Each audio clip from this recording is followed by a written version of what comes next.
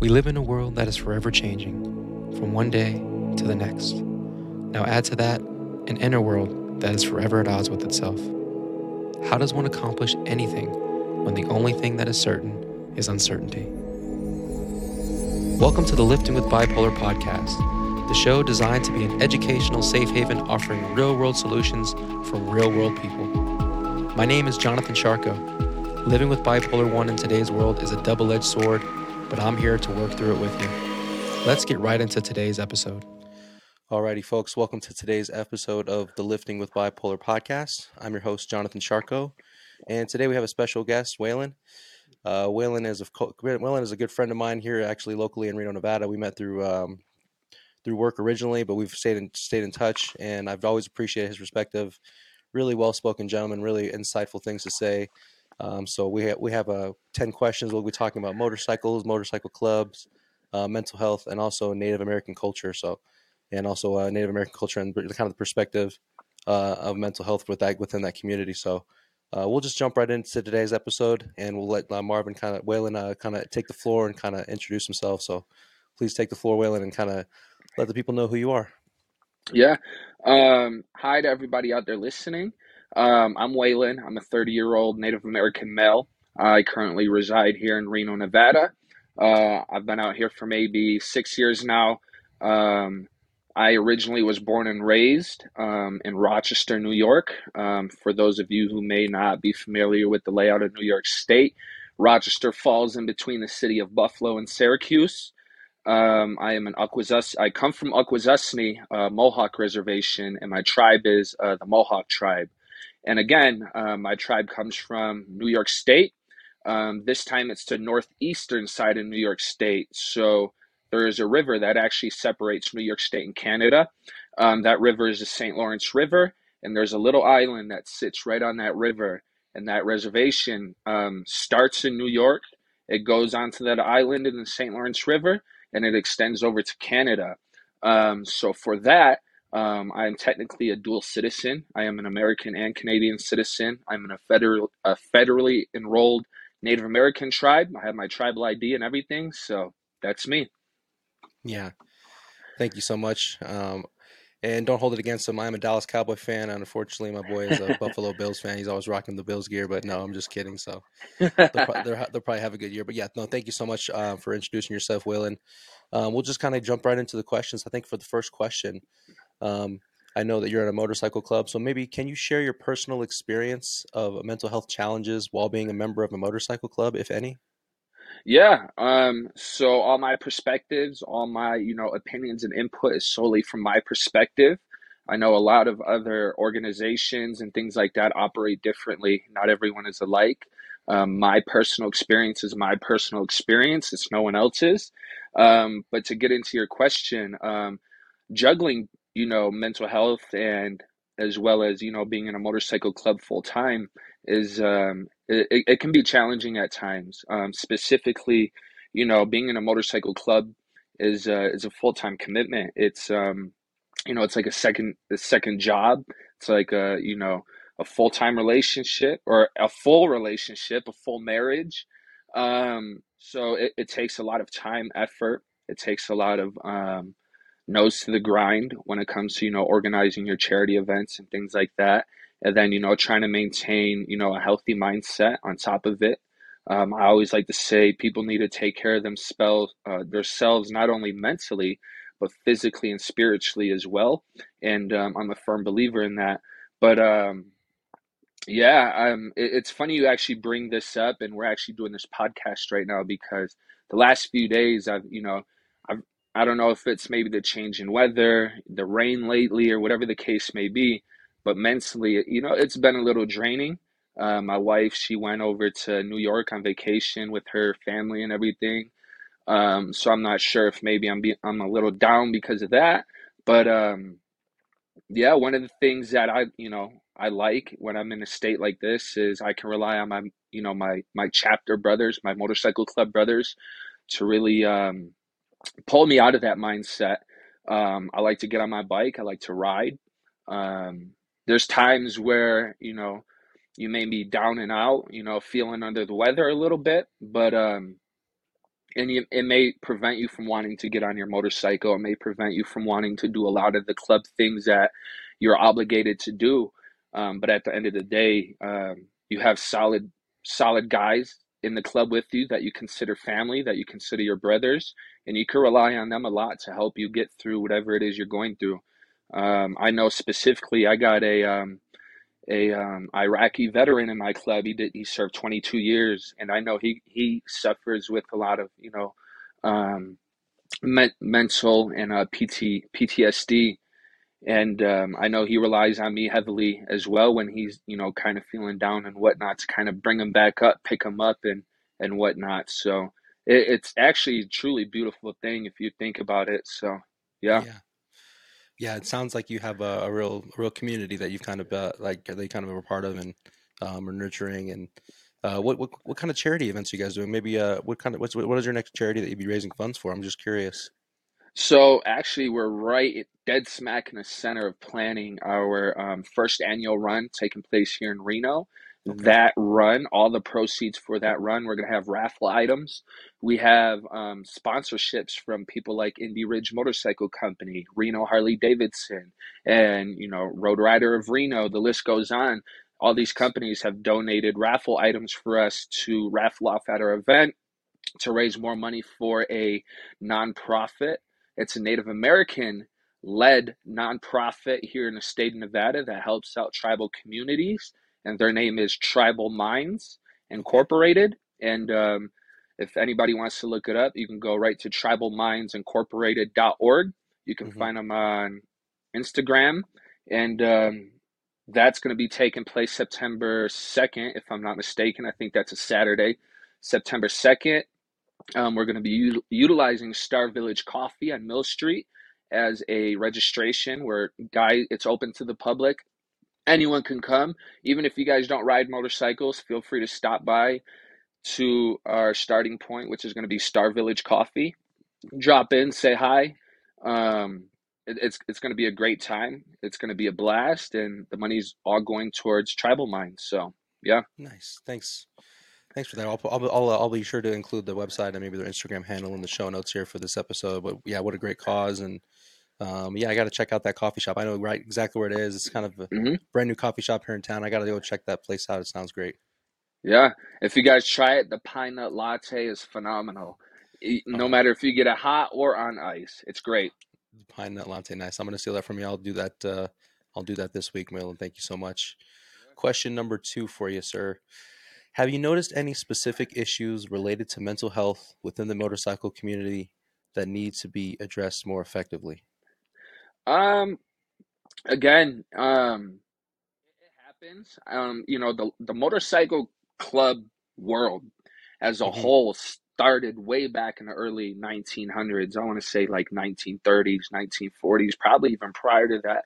And one of the reasons why the motorcycle community got so big back then and the reason why it turned into what it is today was because from my understanding is a lot of the World War II veterans and just veterans in general that were coming out of the war back then were looking for that camaraderie that they would share with their fellow brothers in the military, and they often kind of lean towards motorcycle clubs to get that camaraderie, that brotherhood that they were looking for, and it since has transpired into this.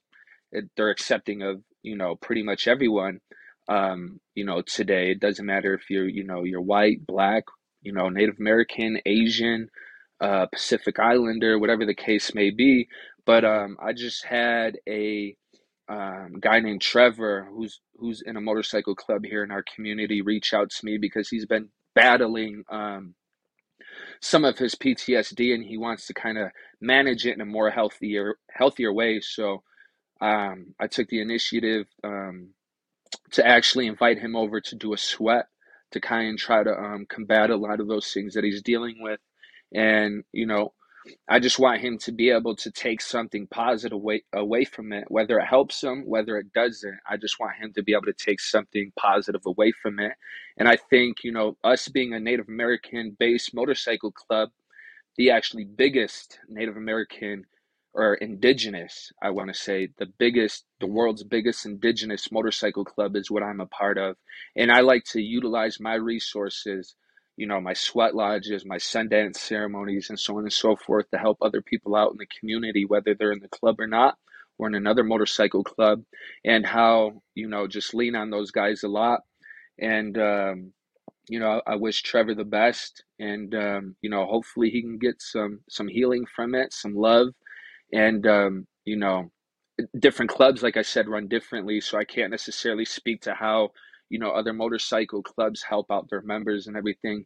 But again, for me personally, I like to help out who I can help out and how I can help them out, whether it be joining them into a sweat lodge or something like that.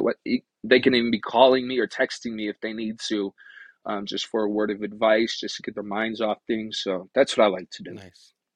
What exactly is the sweat lodge? I mean, in I guess 30 seconds to a minute, if you were kind of explaining it to maybe like a child, like in a layman's terms. Yeah, so a sweat lodge is very similar to a sauna. Okay. A lot hotter and a different concept. You're utilizing lava rocks and you're putting lava rocks in a fire. You're waiting for them lava rocks to heat up. So they're in the fire for about 2 to 3 hours. Hmm. The lodge is a covered lodge. It's got like choke cherries, branches, and things that hold it up. You have blankets, and everything is pretty much like vacuum sealed in it. And then there's a pit in the middle. So ultimately, you take those rocks out of the fire, you put them into the pit, and then you use water with like sage and cedar and stuff in it, and you sit in a lodge and you pour water on the rocks while everything is closed up, and you sweat and you use that time to pray for yourself, your community members, your relatives, whoever who needs the prayers. Okay. Yeah, that sounds very interesting and very I don't know, very positive. I think a lot of people don't know, including myself. I didn't know what a sweat lodge was, but it sounds like maybe something you kind of walk in there with one frame of mind, and maybe you kind of walk out with a different kind of perspective and a different kind of set of eyes. So, Yeah, uh, it's pretty much like our church almost in a sense. mhm. So yeah. Yeah, thank you for so much for sharing with the audience. Hmm. Let's see here. Question number three. How do you think stigmatization, and lack of awareness about mental health impacts the well-being of individuals in your motorcycle club community? Ooh, this is a really good question. The motorcycle club scene is kind of seen as kind of like this macho kind of community that you're a part of, and you have to be like this tough guy to be a part of it. And Hmm. sometimes there's a stigma of where like, oh, like these rough and tough bikers, like all they do is go around and drink and fight and things like that. And I think Hollywood played a lot of Sure. um, narratives like that. They painted a lot of those, and I think because of that stigma, it sometimes gets to some individuals to where they feel like they can't necessarily spill their feelings out to another guy, right? Because guys are supposed to be macho and everything like that, and in the society we live in, I think just in general, guys are looked at as they can only act in a certain way and whatnot. And I think that also is very corresponding with the motorcycle club community. And I think that stigma needs to break. I think there'll be a lot more good that comes out of that stuff because I hate you know I hate anybody who ends up going through something like that and feels like they don't have anybody they can turn to or talk to when in reality they have a lot of people that they can turn to and talk to even if it's not in their own motorcycle club. I know there's people and there's bonds that are made and they can rely on those people. So Yeah. No, I think Hollywood definitely played a big role in that, and including my own kind of perception before I met you. Really kind of took the veil off and showed me how motorcycle clubs are not this macho, rough and tumble like you said earlier in the show, just drinking and fighting and things like that. You guys really kind of come together, have a great camaraderie, and really, it's just a good excuse to get together and build community and have do positive things for like nonprofits, like you said earlier in the show. So mhm, I think it's important to get that message out there to really change people's perception next time they see somebody a part of a motorcycle club. They're actually pretty good people out there. So, they are, yeah. okay, let's see here. Question number 4 or 5 on our motorcycle club topic. We're kind of breezing right through these. This is awesome. Have you seen any instances where being part of a motorcycle club has actually helped someone cope with their mental health struggles? Yeah, I think this kind of goes back to one of the previous questions. Mm-hmm. I have a lot of non-native brothers in my club. I have guys who are, indigenous to Sicily, to Italy, to Germany, to Spain. Ultimately, we're all indigenous to somewhere. Whether you come from Canada, Germany, you are indigenous to those areas. Um, but again, my club brother, man, he's a military veteran, and I know he goes through it, and he tries to go through it in the best, most healthiest way possible, and not resort to going down that rabbit hole. And I know what it's like. I know what it's like to suffer with um, just yeah, um, you know, mental Mm-hmm. mental issues, and I try my best to really resort to ceremony in the Native American culture. That helps me a lot. I'm able to express how I'm feeling. I'm able to get out what I need to get out, and I like to bring people in to share that medicine, to share that love, um, to help them get better mentally and spiritually. And I think, that's one of the things I hear people, who like to skydive and things. They say that's what their love, that's what their passion is for. And my Mm-hmm. love and my passion not only is for riding motorcycles, but helping people who need to be helped. Yeah. Yeah. No, I'm glad you got a big heart, brother, and I'm glad you're out there really spreading some positive love out there, positive messages, and really just uplifting others. So, Mhm. um, I realize my last question kind of tied into already some of the things already answered. So we'll kind of go ahead and skip into the Native American kind of portion of the questions. I think I have about five of them lined up just for those kind of a just prepare for the agenda, kind of lay out the next couple minutes. So, question number one: can you describe the mental health challenges that Native Americans face today, and what particular cultural factors may impact their well-being? Yeah, again, another great question. The Native American population in the country, just the United States, is roughly between 1.2 to 1.5% of the entire population in this country.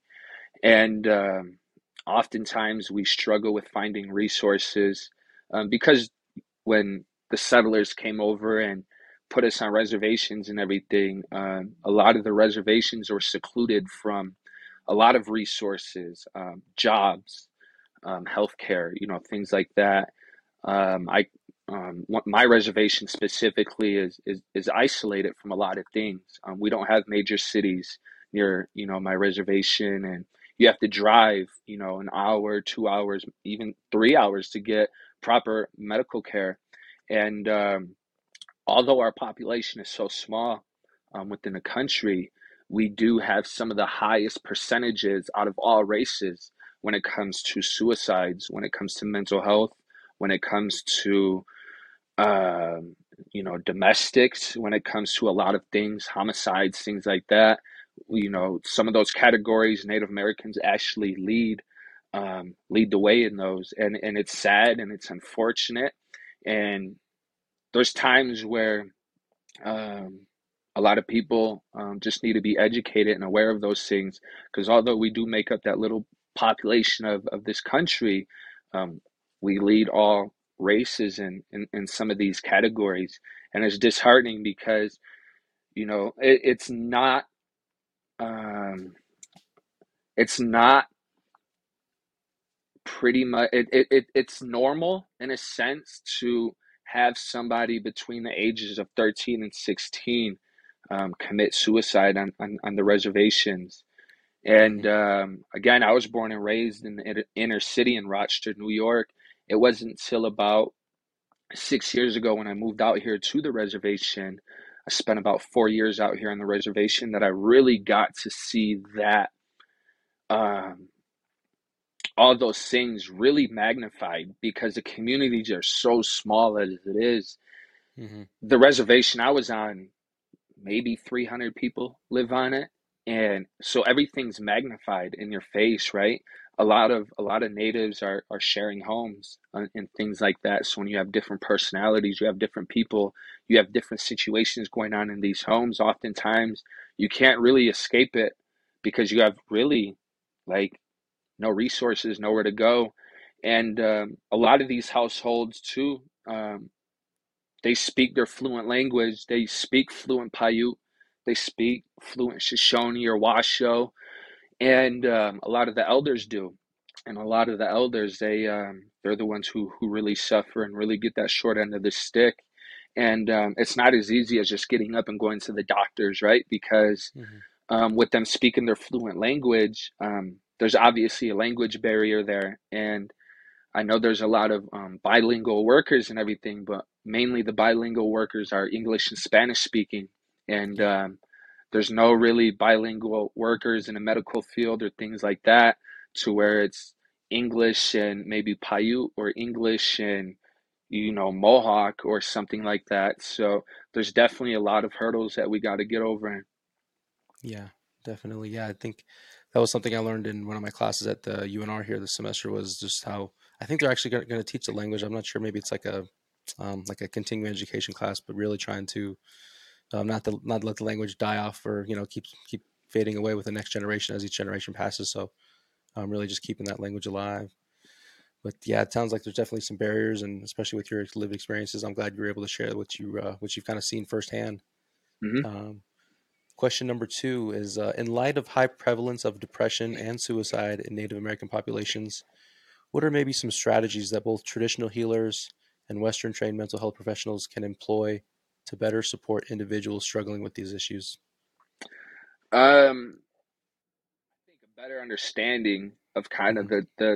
the traumatic experience that generations have experienced in the Native American culture. Um, I speak to grown adults today on a casual conversation like me and you are having, and they're aware of it, but I don't think they quite really sit down and think about it to where they fully comprehend and understand like that those generations of trauma. Um, and I mean, it needs to be approached with that same mindset, because we may not have went through it personally, you know young men and women my age and everything, but we hear about it, and that trauma is enrooted into our heads, you know what I mean, and we're brought up in those toxic environments. And back then they wanted to kill all the natives off, and obviously they got most of us, but they didn't get all of us. And it's definitely something that needs to be approached that way, because it's one of those things where if you better understand a topic or a situation, I think it's easier for you to connect with those individuals. Hmm. And I'm an open book. Um, I'll talk about anything, my mental health struggles and whatnot. And um, but the people that I can really relate to and really get close to are the people who understand my situation and I understand their situation. And I think that's how it needs to be approached, honestly. Yeah, yeah, just kind of linking up and really just tackling this generational trauma, which I've read recently is like it's really laced in our DNA. From the womb to the next born is it's just passed along from generation to generation. So it's generational trauma. It's not a fake thing or a woo thing. It's very real, and it's something that needs to be addressed. So thank you for being an open book and kind of answering these tough questions. I know that was a longer winded question. Question number three is, let's see here. What kind of current resources are available to address these traumas and maybe even promote healing? So, do you think there are any resources right now, or like we kind of need to get out there and really spread the word and really raise awareness and create some resources? In the Native community specifically, I think there's resources that everyone can utilize. Hmm. Are they relatively available to everybody? No, it's not like you can just go up and they're available like a Walgreens or like a Walmart, where they're relatively everywhere and you can rely on those resources. In the Native community, you don't necessarily have that, um, which is why a lot of natives resort to their old ways when it comes to ceremonies and things like that. Because I mean, it I wouldn't call it a religion. It's more spiritual than anything, and a Mhm. lot of them turn to that because the resources are so small. Um, I think outside of the Native community though, um, I know there's people who run organizations and it helps with different things, domestic, violence and things like that. But I think statistics and speaking about statistics and really opening the door for knowledge and shedding light on these situations is will help because I think more people will want to take initiative on wanting to help out, Native Americans and whatnot. So I Yeah. definitely think that's important as well as just having those conversations. Hmm. Yeah, I think promoting those conversations are super important. We actually had an audience member who listens to the show kind of submit a question today, and maybe really touching on the topic of stigma within the Native American community and getting help for mental health. So, have you seen such a thing maybe in your time since Rochester, and maybe even to today within your local reservation? Have you seen any kind of like stigma like associated with seeking help for mental health, seeking help for depression? There's a lot of teenagers, like you mentioned earlier, who are committing suicide. Is there kind of just a stigma around just having these conversations with these topics within their community? Yeah, I believe there is, and again, it's one of those things where just us as people were programmed to where, I don't know if it's my grandparents like always raised me to not show emotion and just be this tough, rugged kid, and if I Hmm. fall off my bike, like I can't cry, and I think that's really been programmed in a lot of our heads, and I don't think it's makes you weak by any chance or by any means if someone is very open with their emotions, especially mental health issues and things like that. I don't think because somebody opens up to me that they're any lesser of a person than I am or anyone else, because we all deal with something. Anything just because I go through something, and somebody else goes through maybe something that I've already been through in my life, that doesn't mean they're a weak individual. That doesn't mean what they're going through is you know not you know um, what's the word I'm looking for, I guess like not as important, you know what I mean? Because Hmm. everyone's mental health issues are important to me, Hmm. and yeah, especially in the Native American community. Again, I was only on the res for a few years, but I've over those few years I got to develop a lot of relationships with a lot of the community elders and um, kids and things like that. I have kids of my own, so seeing other kids and other families and my kids interacting with them and everything, I got to develop a lot of those relationships and bonds with people, and I see how some of the households are on the reses, and they're kind of the same mindset, like, oh, like fall off your bike, you can't cry, you're a man. Like, that's not what men are supposed to do. And I don't think we should program our kids to be that way necessarily.